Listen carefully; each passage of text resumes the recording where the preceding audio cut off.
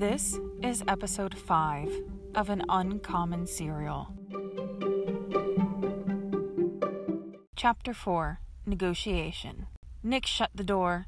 "Dad, you scared the cat crap out of me. I thought you weren't coming back until September." Mr. Wax slid a bristly wire down the barrel of the gun. Nix was accustomed to seeing him fiddle with weapons. In fact, she couldn't really picture her father without some sort of gun in his hands. The few days every year he wasn't on some extended hunting trip, he spent in the kitchen, cleaning his arsenal. Maybe Mr. Wax's sudden appearance was a good thing. It could distract his wife from inflicting cruel but not so unusual punishments on her troublesome daughter. Had the Wax been a normal family, Nix might have asked how his trip went, or if he knew where Mom had run off to. But Mac never talked about his mysterious activities, and Nix knew better than to ask where her mother was. Even if he cared, he wouldn't talk to Nix about it. She retreated to her room, brushing cats aside as she went. Nix opened her door carefully, half expecting her mother to jump out from behind it. When nothing happened, Nix turned on the light. A protesting meow rose from the foot of her bed. "Sorry, Toadstool," she whispered to her roommate. "I had a rough night." The kitten seemed more concerned about his sleep schedule being disturbed. He yawned and patted at the quilt. She didn't know why the animal was so indignant. The bare bulb hanging from the ceiling couldn't be more than 25 watts. It would have been brighter to open the blinds and let the moonlight in. Nix sat on her bed and took off her watch. The digital window was blank. Evidently water-resistant didn't mean you could immerse it in muddy water for 5 hours. She tossed it into her top drawer. Her hair felt disgusting. Thankfully, she couldn't see what a mess it was. Her mirror was completely covered with funny magazine ads, photos of her and Jordan, and prints of her favorite musicals, which Jordan had given her last year for National Friend Day. It was good to be back. Her room was tiny, even by trailer standards, but she loved it for 2 reasons. 1, her window faced the woods and let in the smell of the trees. 2, it contained her bed. Although the mattress on the floor was creaky and full of pokey metal, it was her most cherished possession. It was her sanctuary, and sleep her sacred escape. "Where is she?" If anyone in the trailer park had been trying to sleep, they were awake now. Against every instinct she possessed, Nix stood, walked to her bedroom door, and with trembling hands opened it. Be strong. Agree with her. Make her happy. She had to let her see Jordan. "I'm in my room." A woman the size of a small dump truck barreled down the hallway. Mrs. Wax's black, frizzy hair stuck out at odd ankles, and her face glowed with rage. With a bolt of inspiration, Nix rushed to her mother and wrapped her arms around her waist, or as far around as she could. Mrs. Wax stopped and steadied herself against the wall. For a moment, she seemed to forget why she had been sprinting toward her daughter's room. Even in her enormity, she wasn't bad-looking. In fact, Patricia Wack might have been pretty had it not been for the makeup. The bright colors she had smeared on her face in attempt to accent her natural beauty had actually found the beauty and choked it to death. The result was somewhere between a geisha and a circus clown. Where have you?" she spluttered. The sweat rolled down from her hairline, bleeding her orange eyeshadow and carving lines through the layers of foundation. "I'm so glad I'm home," Nix gushed. "I thought I was going to die. Thank you for calling the police." "Get off of me with your wet clothes." The hug shock had passed. "What in Satan's name were you doing in the graveyard? Have you lost your full mind? Your father finally gets home and you're off vandalizing headstones. Why don't you use that fat head for something besides a paperweight? You are in it deep, girl. In fact, starting tonight." "Quick, interrupt her. I know, I deserve it. I shouldn't have tried to save that poor dog. I heard it yelping, stuck in the grave on my way to the store." It wasn't the exact truth, but it was somewhere in the same zip code. Mrs. Wack drew her face into a skeptical scowl, but at least she held her peace. That was a miracle in itself. Maybe this was working. Nix tried to drum up some tears. "I was so stupid. I tried to pull it out and got myself stuck." Mrs. Wax had been silent for several seconds, a record, but now it looked as if the strain was too much to bear. Her mouth quivered, then snapped open. If you'd lose some weight like I've been telling you, maybe you could lift your sorry rear out of a bitty hole." Nix had to take a breath. This was where she usually turned off. She never blew up at her mother. That would only get Mrs. Whack more worked up and extend the lecture indefinitely. No. When Nix had endured enough, she would bite her tongue and look at the floor, cramming the anger and shame into the pit of her stomach.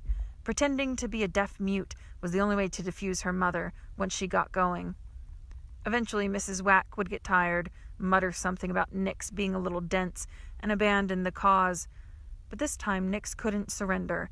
She had to win her mother over, or at least pacify her enough to let her visit Jordan. "Do you have any idea where I've been tonight?" Mrs. Wax continued, seemingly without pause to inhale. "I've been scouring the entire neighborhood, expecting to find your body mangled in an alley somewhere. I thought a gang had gotten you." Nix didn't bother to point out that Woods Cross didn't have any gangs or alleys.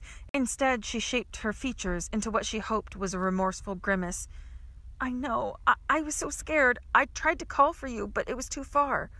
Nix knew she better rein in the ham a little. Mrs. Whack was easily flattered, but she wasn't an idiot. To Nix's surprise, her mother's face softened, if only the tiniest bit. It was time to go for the jugular. "I know, I deserve double chores, but—" "Triple! And you'll do them before you set foot out of this house. In fact, why don't you start right now in this filthy bedroom?" Mrs. Whack's nostrils flared. "Now, if you'll excuse me, I'm going to spend some time with my husband. He's been here 3 hours, and I haven't so much as said hello." With that, she pushed her daughter back into the room and slammed the door. Wait, it wasn't supposed to end like that. There was supposed to be time to work her down, to compromise. Apparently, having her husband home made Mrs. Whack even more likely to violate the 8th Amendment. Nix crawled onto the mattress. She didn't care if she streaked mud on the comforter. There was no way she'd be done in time to see Jordan. She had failed. Nix considered going back out for round 2, but there was no point arguing with her mother. Once something came out of her mouth, you may as well add it to the Bible.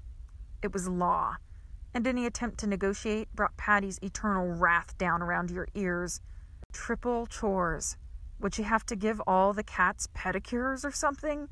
Administering weekly baths and cleaning up their accidents wouldn't have been so bad had there not been 23 of them. Nix rubbed her eyes, forgetting her hands were covered with dried mud. She'd be lucky if she got any sleep tonight. She sat up.